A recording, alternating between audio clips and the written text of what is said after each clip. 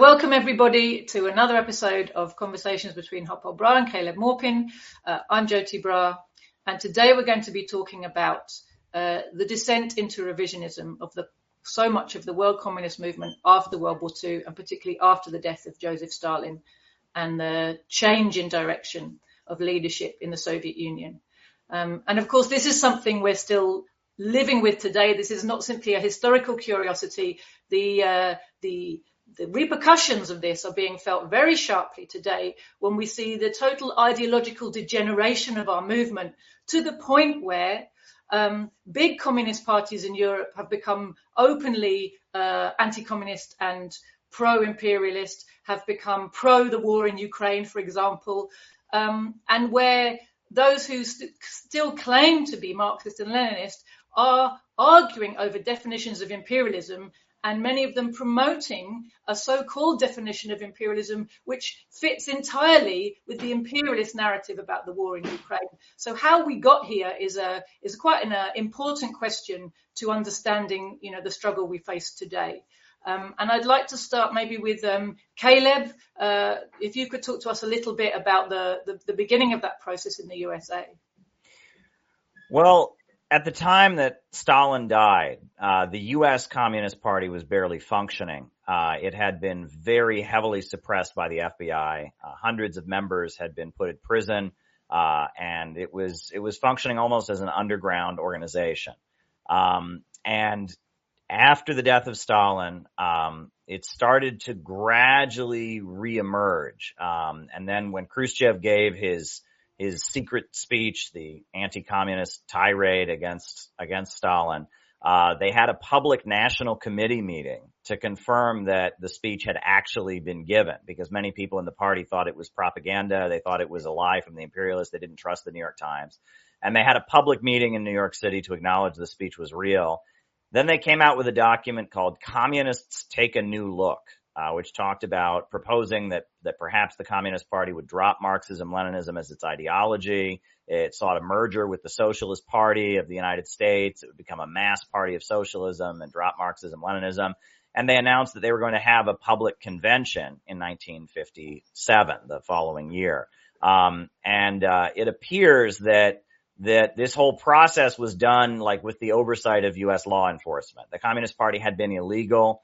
Its members had been in prison. But that same year, 1957, the U.S. Supreme Court legalized the Communist Party in their ruling Yates versus the United States. And that all led to a convention. 1958, they did have a public convention, and the party was split three ways. You had one faction that wanted to completely abandon Marxism-Leninism and drop any tie to the Soviet Union. You had another faction that wanted to maintain Marxism-Leninism and ties to the Soviet Union, but also wanted to, kind of embrace Khrushchev and the current new leadership of the Soviet Union and denounce the black national question, make clear that they considered black people not to be a nation within U.S. borders. And then you had a third faction led by William Z. Foster that was critical of Khrushchev, and was critical of the secret speech and wanted to also maintain the black national question. And these factions kind of fought it out at this public convention. And ultimately, the centrist faction teamed up with the people who wanted to move away from Marxism-Leninism, and the William Z. Foster faction was kind of defeated. The Communist Party at that point, it maintained Marxism-Leninism, but it denounced the black national question. And then it also, in addition to that, kind of embraced the new leadership.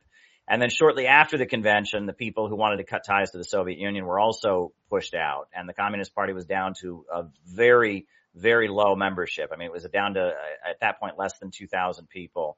It had been at least 10,000 despite the political repression they'd had up until that moment.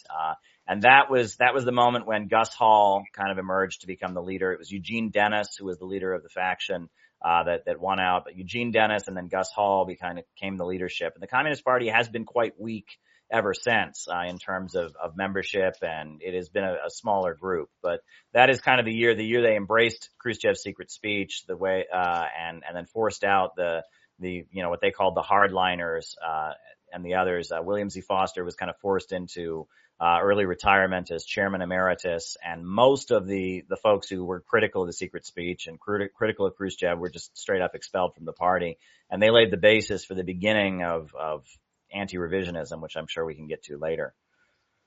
Brilliant, thank you. And Harpal, before I come to you, just by way of introduction, it's a strange kind of honorary or dishonorable position that the British Communist Party has, isn't it? In that we had introduced in this country a revisionist program before the death of Stalin.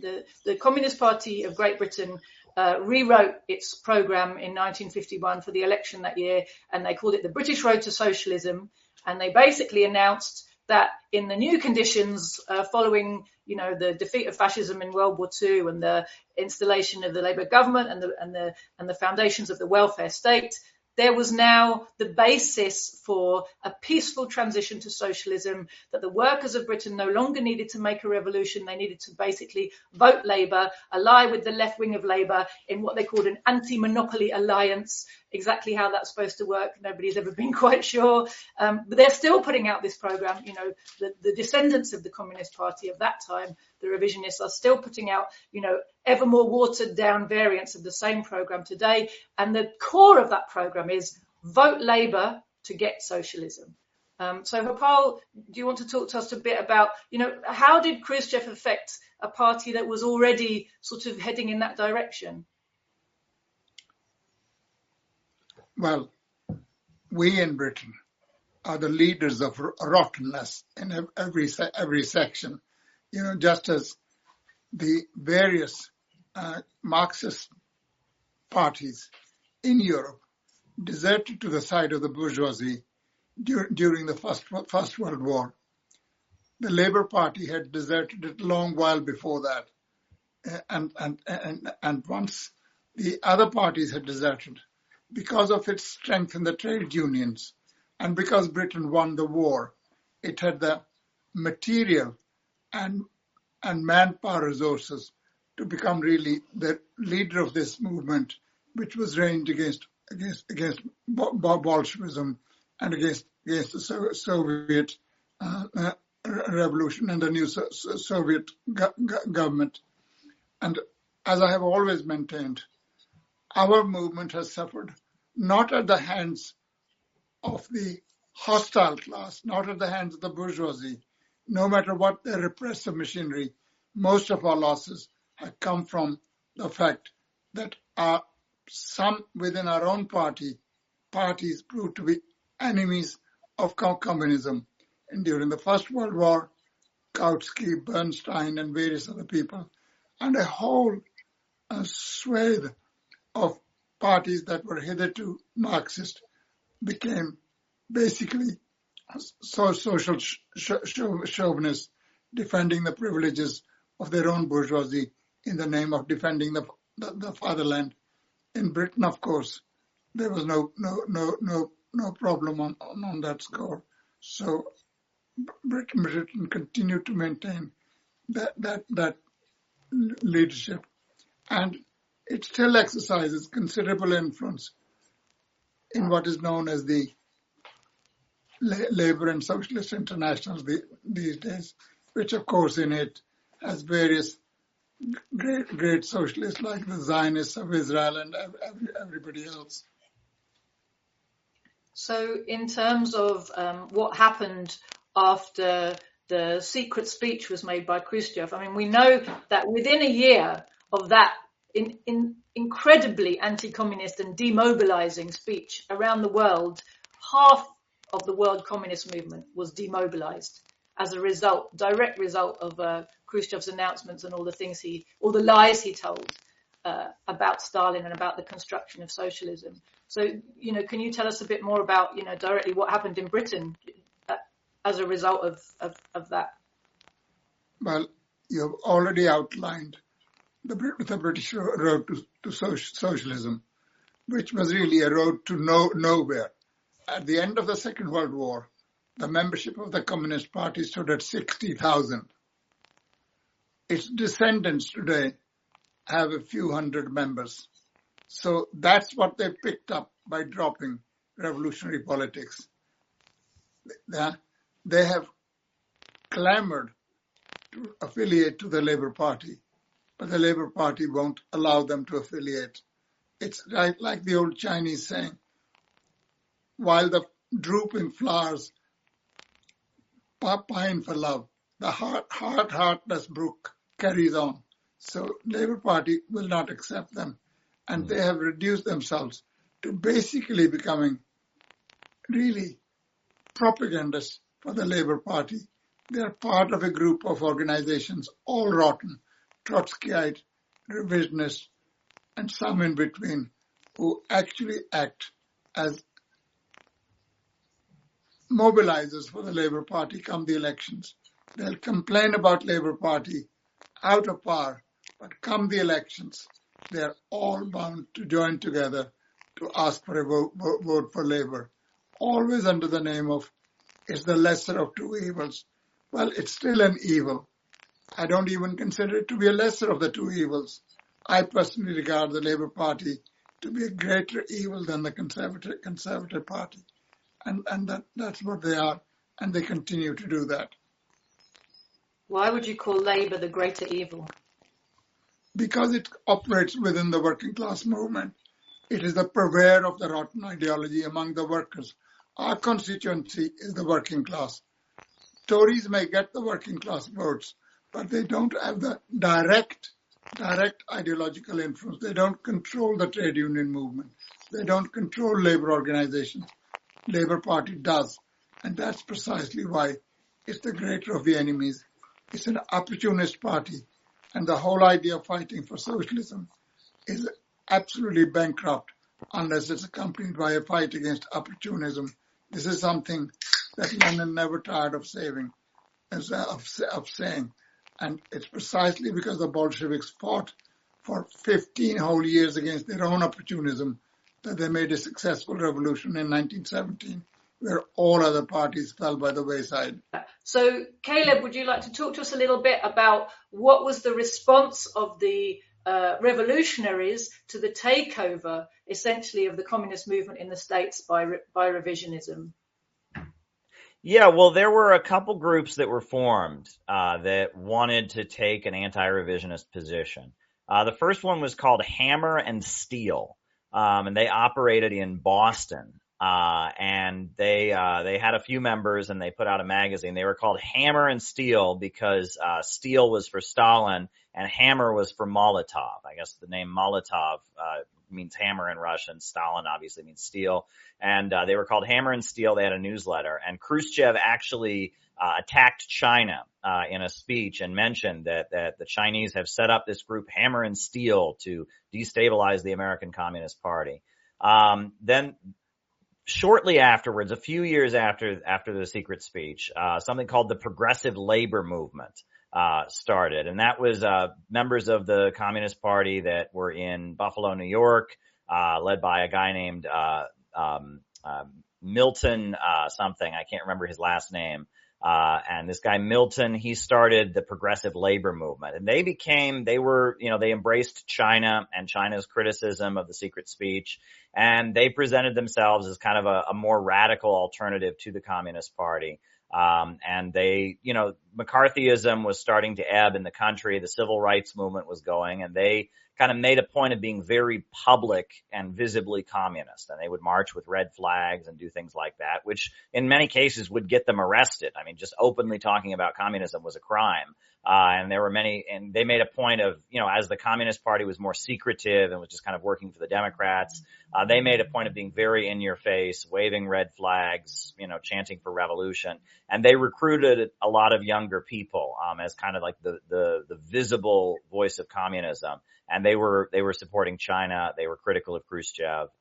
And those early groups, again, the civil rights movement was starting to get going. McCarthyism was starting to die, and Hammer and Steel and the Progressive Labor Movement, they became kind of the grouping that kind of captured that energy, and they were smaller, and communism was still kind of weak and on the defensive coming out of McCarthyism. But as the crisis of the 60s escalated, you started to see more groups develop. And this was the situation, Dad, wasn't it? When you came into the communist movement in Britain, you arrived at a time when that process of fragmentation was very far advanced. There were lots of parties, small groups claiming to be the real Marxist-Leninists, and a situation probably very, very hard to navigate for somebody who wants to join Marxism-Leninism, right? Wants to work out how to join the movement for socialism. Well, when I came to Britain, which was towards the summer of 1962, I was a fellow traveler, really. You couldn't call me a communist. And I looked around what I'll join. By that time, it was clear to me that what Khrushchev had done was that it had delivered a very, very severe blow at communism, because you couldn't attack communism directly. You could not attack Leninism. So you had to find a way of doing it.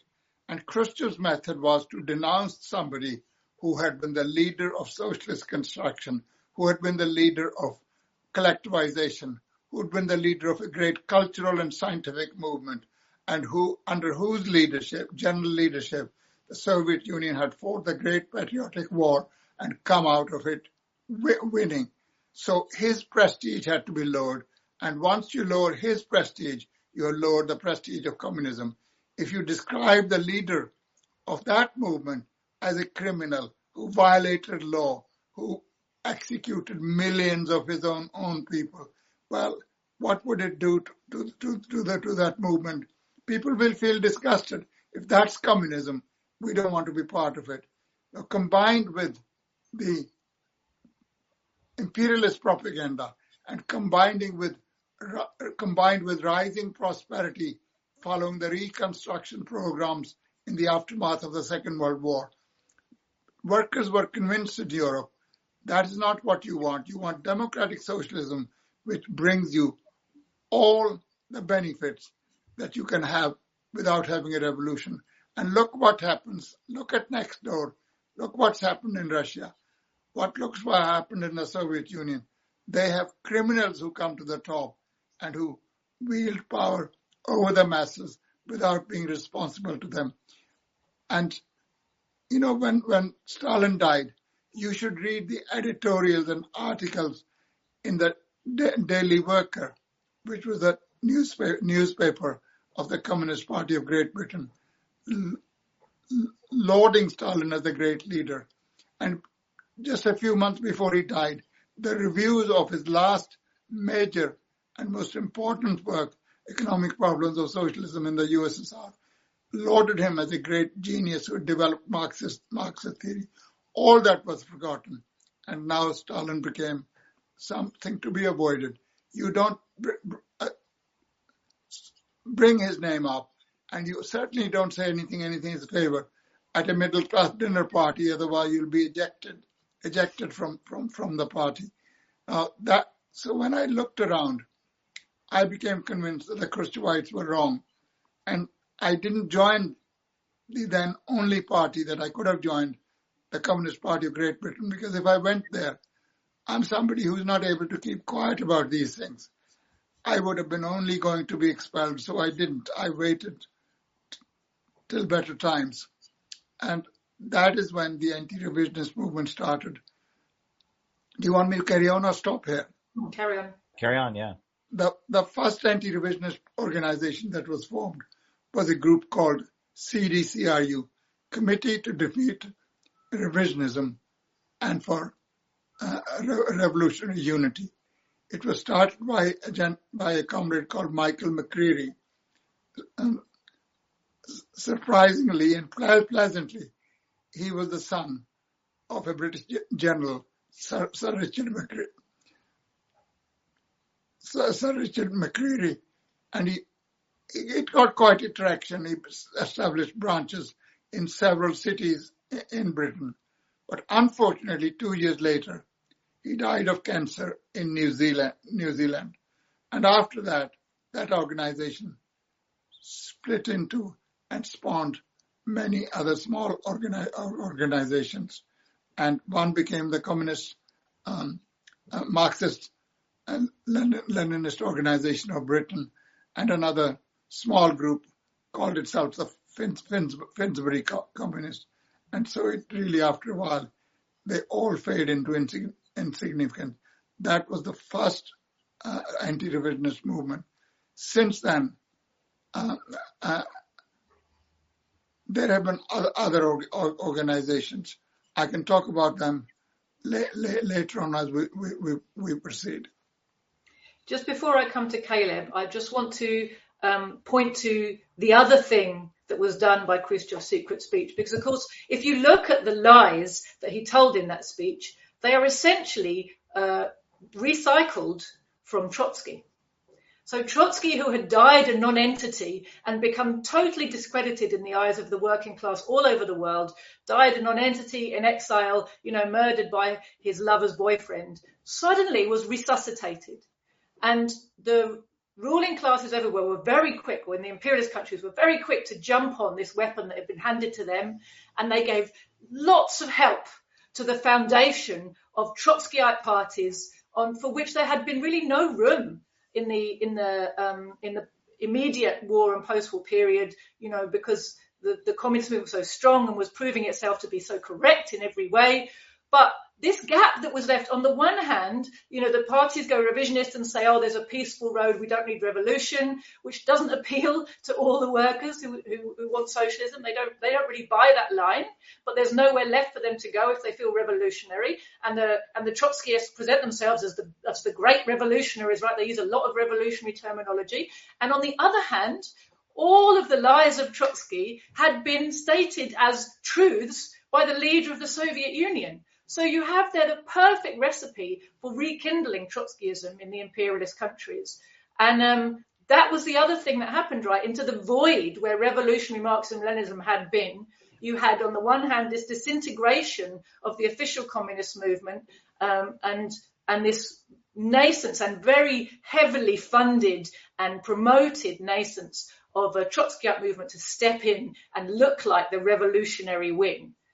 So, Hopal, I don't know if you want to speak a bit about that process in Britain before we hear from you. Well, yes. You see, what Khrushchev did was, while he rehabilitated many renegades, including Bukharin, for example, Trotsky was never rehabilitated because that was a step too far. They have peddled, as you quite rightly say, Trotskyite lies. And these Trotsky's lies were all imperialist lies. Trotsky was a spokesman in a very revolutionary language of the lies about the Soviet Union put forward by the imperialist bourgeoisie. So on the one hand, they do not rehabilitate Trotsky. On the other hand, they are propagating those lies. And it undoubtedly gave a spurt for the revival of basically a dead movement. It really is a kind of zombie revived. That's precisely what happened. And it had continued to cause trouble for a whole 50, 60 years. But now I'm glad to say they are on the way out. They're fading out because their whole existence was based on the existence of the Soviet Union. Even after Stalin, they continued to describe the Soviet Union as Stalinist, continued to attack the Soviet Union, because even revisionist and reformist communism was not acceptable to the Trotskyites. But once the Soviet Union had disappeared, what did they have to exist by? It's not possible, for holy people to exist without the devil, right? So for them, this Soviet Union had disappeared. And so they were basically left hanging, suspended between heaven and earth. And they have had difficulty since then sustaining themselves. And then, of course, there are internal splits, some caused by very trivial matters within their own organizations, some leaving, calling the other faction Stalinist, because the moment a party has something correct to say, the moment a party has some discipline in it, its opponents would call it Stalinist, because Stalinism has become a badge for discipline, organization, and revolutionary zeal. And so if you want to oppose your opponents in rotten organizations, you call them Stalinists. At the end of it, you don't know who is a Stalinist and who is not. But on the Marxist-Leninist side, after McCreary's CDCRU collapsed into several groups, number of other organizations came into Britain, which I want to talk about, but perhaps after Caleb has spoken. Great, yeah. Sure. Well, I don't have anything to add on that. I guess I'll say that the other thing that developed is, as the political crisis of the 1960s in the USA escalated, the main issue was, black people and civil rights and the oppression of African Americans. And the Communist Party historically had taken the position that black people in the United States represented an oppressed nation or a colonized people. And the Communist Party had repudiated that at the same time that they repudiated, Stalin and embraced Khrushchev. So a number of the groups that emerged were more radical organizations that worked with black people, that maintained the black national thesis. And you had Robert F. Williams. Robert F. Williams was a leader of the NAACP in Monroe, North Carolina. He had formed an armed group to protect, his community from the Ku Klux Klan, to defend civil rights marches from the people who would shoot at them. They would, they carried guns to their marches and shot back. And he was forced to flee from the United States, and he fled to Cuba and China. And it was at his behest that Mao Zedong wrote a statement supporting the civil rights movement in the United States. And in Cuba, he broadcast, this radio program called Radio Free Dixie.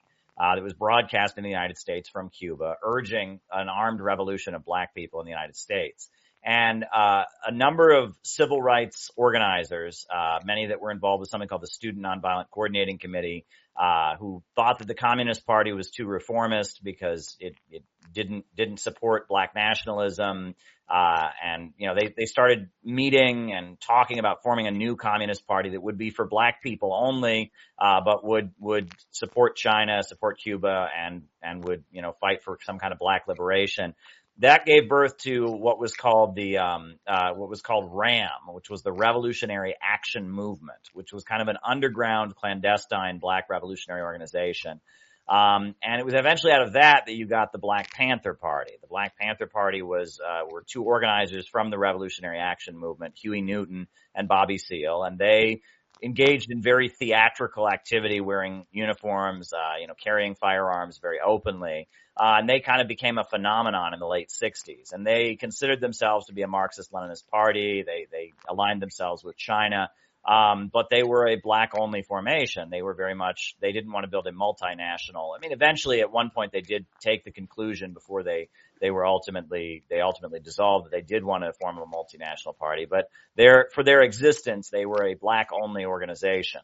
But they did capture a lot of sympathy and support from many white people and many people of other nationalities. And the Black Panther Party, positioned itself as a communist party for black people only. And they were an important development, and they were sympathetic to China, to North Korea, to Cuba, and they were critical of the Soviet Union. Thanks, Caleb.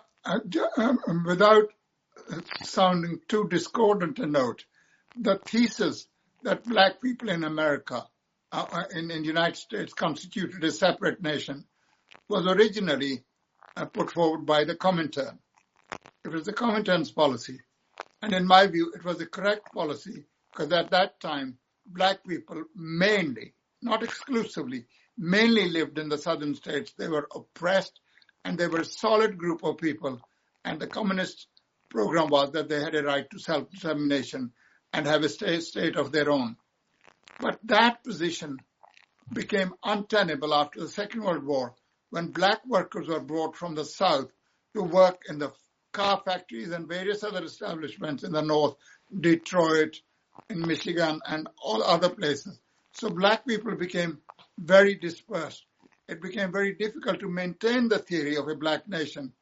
And I'm sorry to have to say that the communist organizations in the United States who still maintain the blacks as a separate nation, they are holding on to a shibboleth which is not corroborated by reality anymore. It's more important today than ever to get rid of black nationalism as it is to get rid of white racism, to form a movement of people of all backgrounds, all nationalities, from the indigenous to the Latin Americans to the newcomers, to the majority white people. A united Communist Party of America, any separatism is really a license to suicide, and it should not be carried on. That's my view, but I put it in a comradely way. I don't want to criticize anybody, but I think it's a wrong viewpoint. Unless it's shed, there will be no united movement. Racism is the Achilles heel in many European societies, but particularly in the United States, which is first built on a successful experiment in mass genocide of the indigenous people, then secondly on slavery, and then thirdly, discrimination against every foreigner. It seems to be almost the function of being an immigrant, that any problems of society, they get pinned onto you. It's because you came here. All the trouble started. We never had that trouble before. And we need to get rid of that mentality and build a united movement. Thanks, Rapal. We were coming back to you. Maybe we should do an episode sometime on the whole issue of black nationalism and the specific role it plays, because it's not only a problem in the USA. Obviously, we have it here. It's all over the world, and there's been moments at which it's looked very progressive, but there's a particular role it plays. Rapal wrote a whole book about it because of the insidious role that it can play in our country in dividing workers from one another and stopping them from waging a united struggle. So it might be a good idea to have a program on that, guys. What's your view, Caleb, on separate black nation? Well, it's complicated because in the United States, black nationalists tend to be some of the most anti-imperialist people. They tend to speak up. They were the only ones who really supported Gaddafi, and they are the ones that are sympathetic to Russia. There's this black nationalist communist group called the Uhuru movement in the United States that's basically they're facing 10 years in prison for allegedly being Russian agents because of their activities against the Ukraine war. And most of the left is just completely pro-imperialist, but black nationalists have this feeling that they are against the United States government, and they align with whoever is against them around the world. And so we actually have kind of an alliance with a number of different black nationalist forces because of they take that stance, That said, CPI and the people, we are a multinational organization, and that going around and propagating black nationalism in the United States is a really foolish thing to do, because it sounds to most black people that are not communists, it just sounds like segregation. It sounds like you're advocating, separate territory, et cetera. So, it's not a useful thing to propagate. It's a bit like supporting Zionism. Yeah, and it's not helpful. Now, I do respect the right of black communists who do feel that black people are a nation to call for a separate territory. But I think it's, very foolish for white revolutionaries to go around advocating these things. It just doesn't come across very well. And I think, Caleb, it's even more foolish for black revolutionaries to be going around isolating themselves from the majority of the population. Yeah. If you look at the controversy that Lenin had with an organization of Jewish people in Lithuania and Poland, the Bund, mm-hmm. And they claimed to be the sole representatives of the Jewish workers in that area. And Lenin's articles against the Bund are worth reading. And Lenin is quite rude about them. These are the people who look with awe at the posterior of the rabbis. Wow. Yeah. Lenin, he didn't mince his words, did he, Lenin? Paul, if we come back to the topic in hand, you were going to tell us some more about the various anti-revisionist organizations in Britain. Is that right? Is that where we were? Yes. There are a number of organizations. One of the ones that came to be called, what it called itself at its inception, the Communist Party of Britain, Marxist-Leninist. It was started by Reg Birch, who was a prominent trade union leader in the engineering union, the Amalgamated Union of Engineering Workers, AUEW. And he had a prominent position, and when he formed the party, he brought quite a few dozen people into the party who were his supporters. And this was following the Sino-Soviet dispute. So he took the line that at that time was being followed in the international communist movement by China and the Party of Labour of Albania. So he came to establish relations with the CPC and the Party of Labour of Albania. So although they had not much support in England, constantly delegations were going to China, delegations were going to not only Beijing, but Tirana as well. Because majority of the communist parties in the world at the time of the Sino-Soviet split sided with the Khrushchevites in the Soviet Union. To a certain extent, it's understandable, because these people were inheritors of the positions that once occupied by Lenin and Stalin. These people were the leaders of the most powerful movement, militarily and economically, in the world, the communist movement, if you like. So most of them followed. So the Chinese and the Albanians were forever looking for anybody who would take their side. So those who jumped first to form organizations straight away got recognition. And there was a rush really among organizations to be recognized. Like being recognized by China or Albania was to have made the grade. It didn't matter that you had no support in your own country, that you did not build a mass party, that you did not connect with people in your own country. And there were some charlatans who jumped on the bandwagon. There's some guy from Beijing. He always managed to meet at least once Chairman Mao. And he was issuing the most blood-curdling statements against revisionism. And it eventually transpired he was a plant by the intelligence services of the Netherlands, of course, always under the control of the CIA. And there were many such. There was somebody in Belgium called Jacques Grippa. The same thing was found with him. But without being agents of any intelligence agency, a lot of them simply jumped on the bandwagon to be recognized by China. And Chinese recognition, or the Albanian recognition, in my view on hindsight, did no good to the development of the communist movement. Because the communist movement had to learn in our own countries, to think with its own head, to understand that the head is there not to sport a hat, but to actually do the thinking. And secondly, to actually build movements in your own country. Only then, as Marx said, gold and silver, the precious metals, are not precious because the kings put their stamp of approval on them. They are precious because the kings were forced to put their stamp of approval on them. So you only deserve to be recognized if you build a movement in your own country. And that was ignored. And there was a rush to accept people. So today you are favorite in Beijing and Tirana. The following week you're not. Somebody else has taken over. They found something wrong with you. And so a number of movements came, and Reg Birch's was one. And after a few years, it fizzled out. When the when the disputes arose between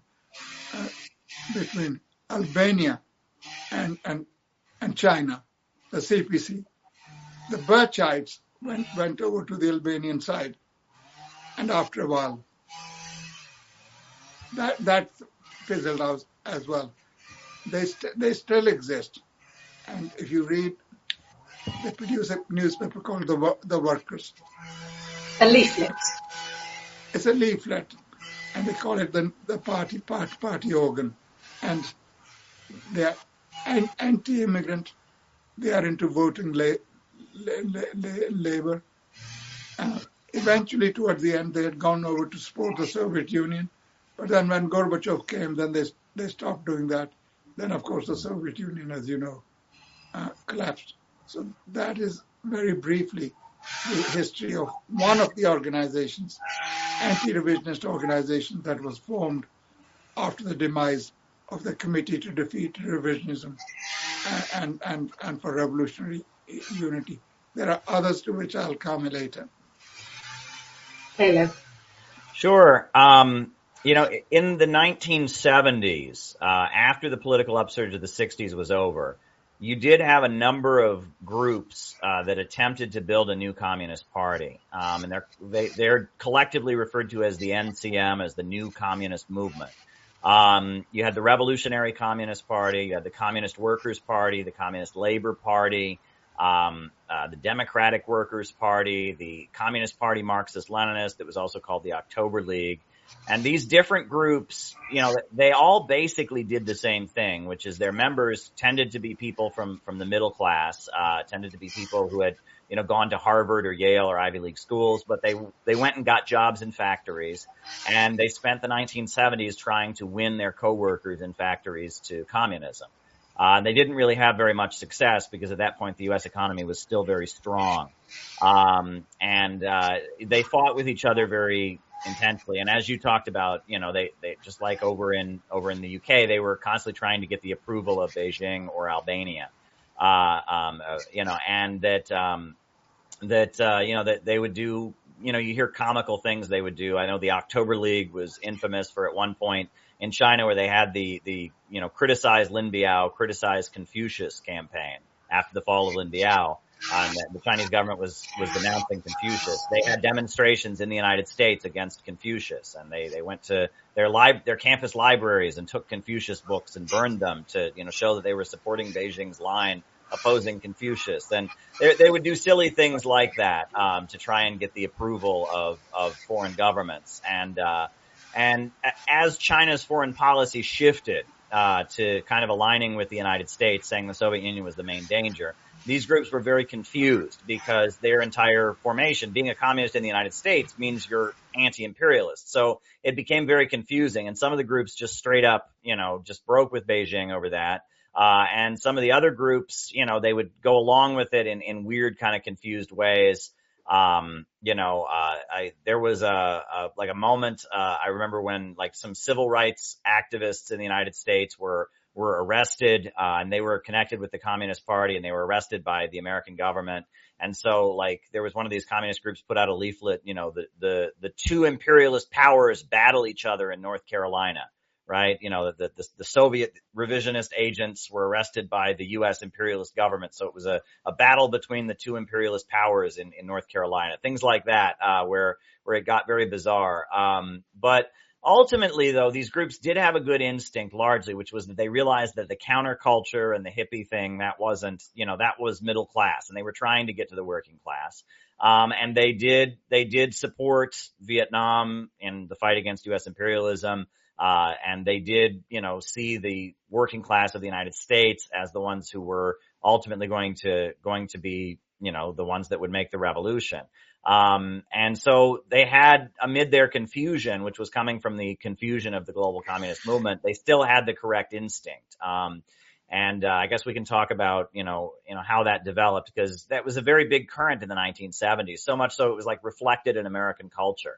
There's a movie called Car Wash, which was just a popular movie from the 1970s. And there's a scene in the movie where it's about a group of black people who work at a car wash in the United States, where the owner of the car wash, his son, the owner of the car wash is a white guy, and his son shows up at the car wash with Mao's little red book, and he tries to recruit the people at the car wash to become communists. There's a movie that from this period called, I think it's called Network, that again, it shows, a group of, Mao sympathizing black revolutionaries being promoted in American media, and that what they call the new communist movement of the 70s, with these different pro-China generally sects, that existed. It had an impact on the culture. I mean, people knew it was there, that this current was big enough that people kind of had to acknowledge it. Most people especially if you lived in a major city in the United States, you would encounter people selling newspapers and trying to recruit you to join one of these groups. And these groups existed, and they fought with each other, and they were a big part of U.S. society. And they were kind of struggling to figure out what to do as the global communist movement got very confused. So I guess I can touch on that a little more later. Definitely. For Paul. Well, another organization that you probably have heard of is called the Revolutionary Communist Party of Britain, Marxist-Leninist. Mm. It has its origins in a student movement organized by someone of Indian origin, Hardyal Baines, who was really a one-man international. Mm. He went on establishing parties, Communist Party of India, Marxist-Leninist, Communist Party of England, Marxist-Leninist, Communist Party of Scotland, Marxist-Leninist, Communist Party of Canada, Marxist-Leninist, Communist Party of Quebec, Marxist-Leninist. And then as the Quebec movement faded, they disbanded the Quebec part of the movement, and likewise the English and Scottish parties were merged into Communist Party of Britain. But the student movement went through several stages.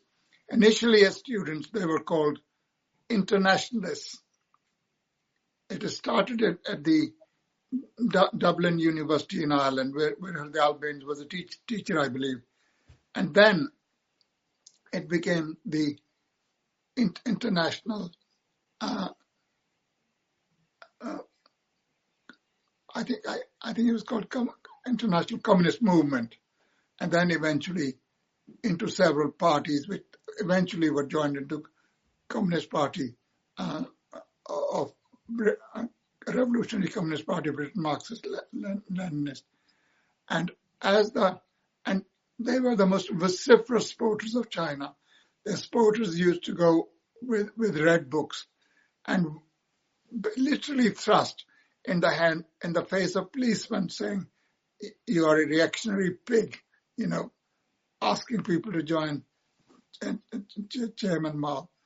There were some people, I don't think they were from that party. There's quite a ceremonial show that takes place every day, the changing of the guards in Whitehall in London, and they used to go and say, "Horse guards out, red guards in."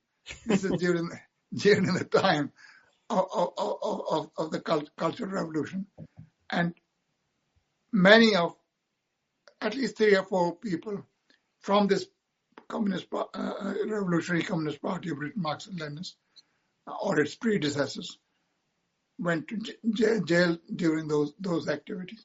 They had quite some influence in some music circles as well. Some very famous musician, Cornelius Cardew, Sure, was a member of their party. He died. Sadly, he died very, very young. And another musical personage from that age is still there as the secretary of that party, Michael Chant. It's now a shadow of its former self. But once the split took place between China and Albania, they switched their allegiance to Albania and denounced China as having never been socialist. It was always a bourgeois government. This was a line put forward by Enver Hoxha. Although he'd been to Beijing plenty of times on state visits, he said, "Well, we didn't realize how bourgeois they were. We just discovered." But the split really took place after the end of the Cultural Revolution, when they didn't get as much support from the successors of Mao Zedong as they had received previously. So it was really a state dispute turned into an ideological dispute. And that affected, of course, the Revolutionary Communist Party as well.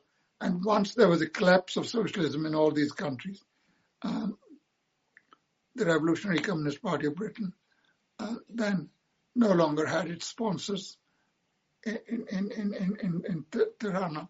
It has still a bookshop called John Buckle Bookshop, which is named after, I believe it was the first general secretary of that party in Britain. They have an online newspaper, and they still exist, but just about. And after that, they turned very much into propagation of humanism, if you like. But they do support North Korea, no question about that. And I really don't follow them very much anymore. Thanks, Rapal.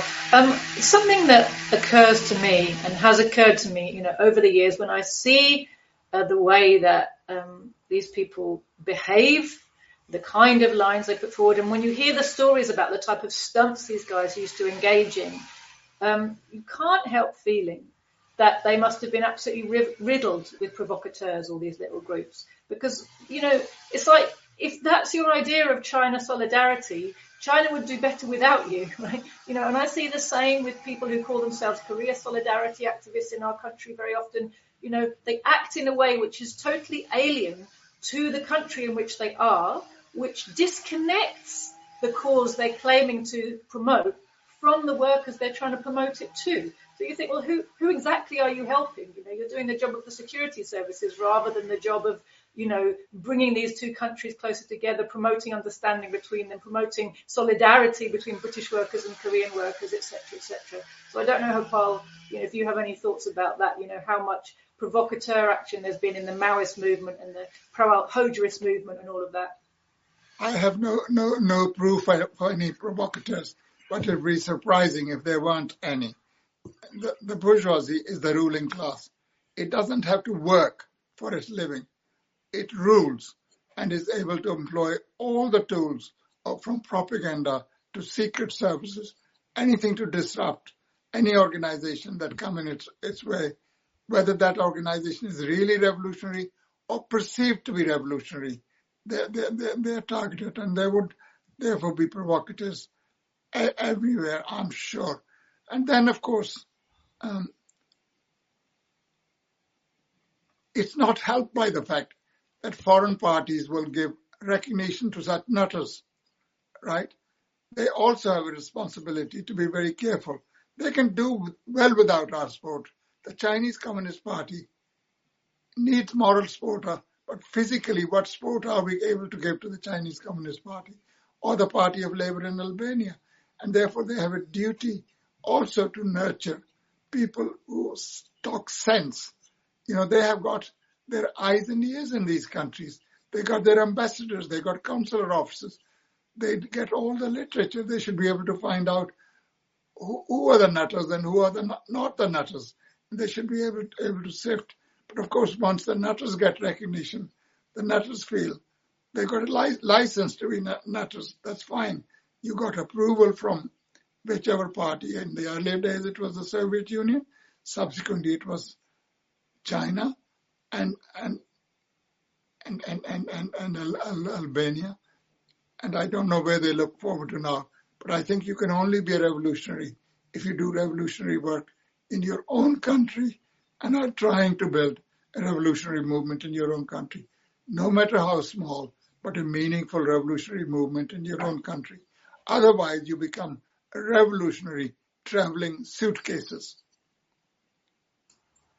Absolutely. And I guess it also highlights, doesn't it, that since the death of Stalin and this demoralization in our movement, you really see the deterioration of Marxism in terms of, people actually studying and mastering Marxism.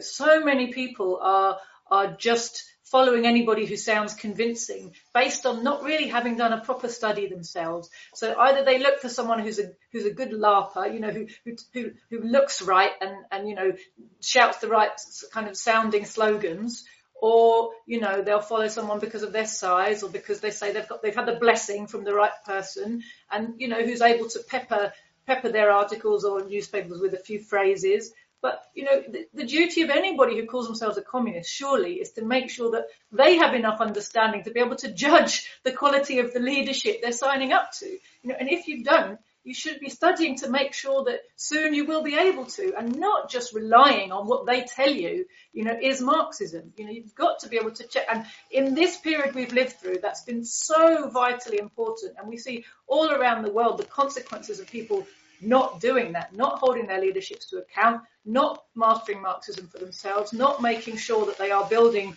organizations that really are founded on Marxist principles. Marxist principles being the ones which have shown to be correctly reflecting reality, correctly interpreting the class struggle, correctly giving us the guidance to win the class struggle and build socialism. Real Marxism-Leninism has an amazing track record, but it requires study, it requires mastering. And, a genuine Marxist-Leninist is a streets away from all of this type of, provocateur and dilettanteist type of activity. Very, very quickly, because I don't want to forget it. One of the smallest organizations, anti-revisionist organization that was formed, was called the Revolutionary Marxist-Leninist League, of which I was a member. But it soon split because we were expelled, but I need not go into that story. So when we were expelled, we formed an organization which sadly stayed very small, the Association of Communist Workers. Although it was small, it historically, people who are very perceptive would come to find out, played a very important role in developing theory and propagating Marxism-Leninism and upholding the legacy of the revolutionary Soviet Union, and of course, also supporting the CPC.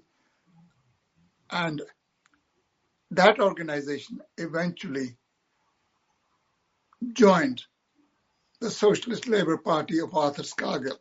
Now, Arthur Scargill's organization we joined, knowing all the limitations of that organization beforehand and of its leader, Arthur Scargill, because it was the first significant grouping in the Labour Party that had made an organizational breach with the Labour Party. And we worked inside that organization to take it further, to make a political breach with social democracy. We were never successful. In the end, our activities proved so irksome that we were illegally expelled. And that is when in 2004, we formed the Communist Party of Great Britain Marxist-Leninists, of which Jyoti and I are members, and it continues to do a lot of good work. It's a small party. We make no boast. We're not the movers and shakers of the working class movement, but we continue to uphold the banner of Marxism-Leninism and continue to take correct positions, both in domestic politics and international politics. Our communists are playing a very important role in an organization formed just about a year ago, the World Anti-Imperialist Platform, which recently has caused quite a bit of ruction among parties that hitherto considered themselves as the guardians of Marxism-Leninism, but actually are following the wrong line. They're applying the lessons of the First World War to NATO's proxy war against Russia, using the Ukrainians as cannon fodder. Our party's position is that Russians are fighting an existential battle for their own survival to prevent their country being dominated by NATO and to prevent its breakup and being gobbled up by the imperialist vultures. And although these people who call themselves communists, especially from the Greek party, the KKE, the Greek Communist Party, they are putting forward a line which actually is not only accepted by thinking communist people around the world, but even by honest bourgeois people. I know a lot of people of that kind who actually instinctively had the idea that Russians are right and Russians must win in the battlefield. And internally, we continue to fight against social democracy. We continue to support the trade unions while at the same time criticizing them for being subservient to the Labour Party and for compromising even the economic struggles of the workers. We want people to join the unions. We want them to strengthen the unions, but we want unions to at least perform what they purportedly exist for, namely to defend the economic interests of the working class. So we have workers here who are actually in their millions wanting to wage a fight for a decent wage. And what's more, they have the support of the general population. And yet at every stage, the union leaders recommend acceptances of offers which actually leave the workers very disadvantaged compared with even 10 years ago. And so we continue to do that. And for that, we are hated. We are told we're anti-union. We cannot even have a stall for selling literature at a function which celebrates the struggles of the British working class in the area of Derby 100 years ago. Why? Because we're supposedly anti-union. One of the arguments against us was, we don't belong to Derby. Now that is your internationalism. Why do we have to come from Derby to support the workers commemorating the struggles of people working in silk mills over 100 years ago in Derby? So the sectarianism has no limit. We are happy if somebody comes to celebrate that function. It's a working class function. It's a heritage of the working class. It doesn't belong to any single organization. I don't suppose I have much time because both of you want to leave, but that is something we can actually go through. Our organization, and through its predecessor, the ACW, has played a tremendous role in the anti-Vietnam War movement, and especially in the struggle of the African people for liberation, whether it was the liberation of Zimbabwe or whether it was the liberation of Angola or Mozambique. At a time when many organizations were deluded into not supporting the struggle in Angola, for example, saying that they were just the agents of Soviet social imperialism. We wrote articles in support of the Angolan liberation movement. We produced a magazine called Revolutionary Zimbabwe, which became the basis of my book, Chimurenga, The Liberation Struggle in Zimbabwe. And our work was recognized by the liberation movement in that country. Now that was a recognition worth having because it's based on our work. It wasn't that Mugabe came and said, oh, well, these are good chaps. No, Mugabe came to us because we were good chaps and good women working towards in support of the Zimbabwe liberation struggle. And Mugabe used to go to his guerrilla camps in Maputo in Mozambique and saying, this is the magazine you should read. And although we were a small group, we were invited at the time for Zimbabwe's independence. And many young people are jealous that on that Independence Day, the crowd were entertained by Bob Marley's group, the Wailers. I'm not a great lover of music, so it went really above my head, if you like. But I was there in the Rufaro Stadium at the time. So we played a very important role, but it's not recognized. And hopefully one day it will be. Thanks, Paul. Caleb. Sure. Well, we look over the history of these different groups. I generally point to the period of about 1980. You'd had a major economic downturn. The U.S. economy had been quite strong until then, but in about 1980, you'd had a major economic downturn. And all these communist groups had spent a decade in the factories trying to recruit people to become communists, and it had not worked because the U.S. living standard was still quite high. And then in about 1980, you had a big economic downturn, and the response of most of the white workers in the United States was to become more right-wing and more militaristic. You had the rise of Ronald Reagan. So at that point, I talk about how that was kind of what I call the Great Retreat. There became this assumption on the part of American communists that you can't win over the broad masses of Americans. They just are too conservative. They're too right-wing.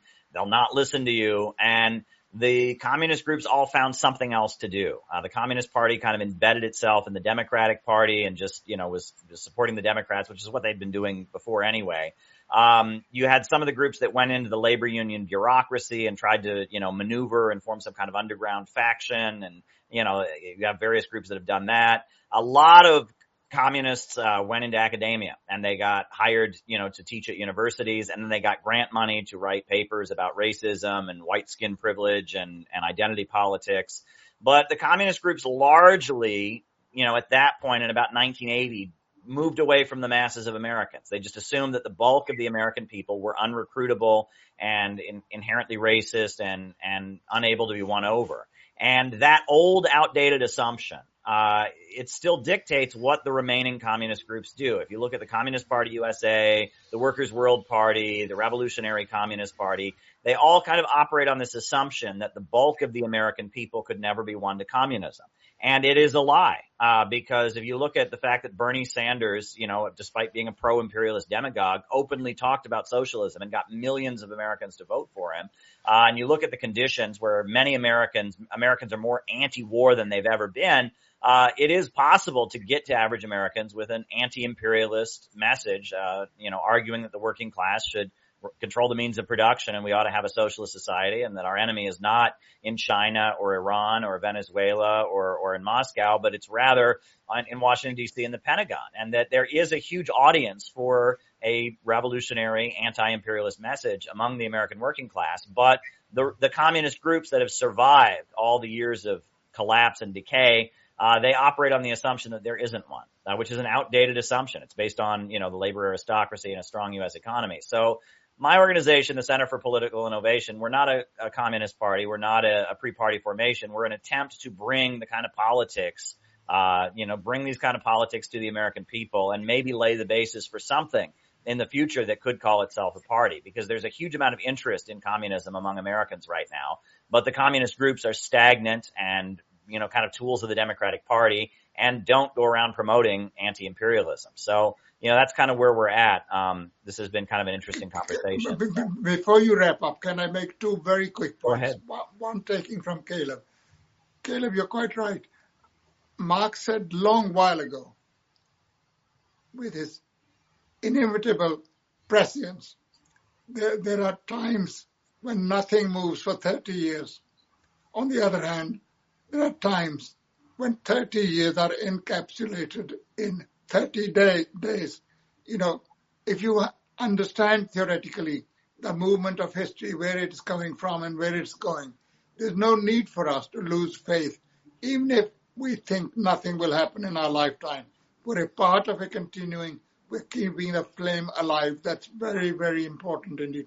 Secondly, small though my party is, the CPGBML has got an arsenal of fantastic, it sounds like boasting, literature on every important question concerning the working class movement, whether it is on the question of market socialism, whether it's on the question of Trotskyism, whether it's on the question of women's liberation, whether it's on the question of black nationalism, whether it's on the question of liberation movements, or the economic crisis, or the question of war, or the question of Labour Party.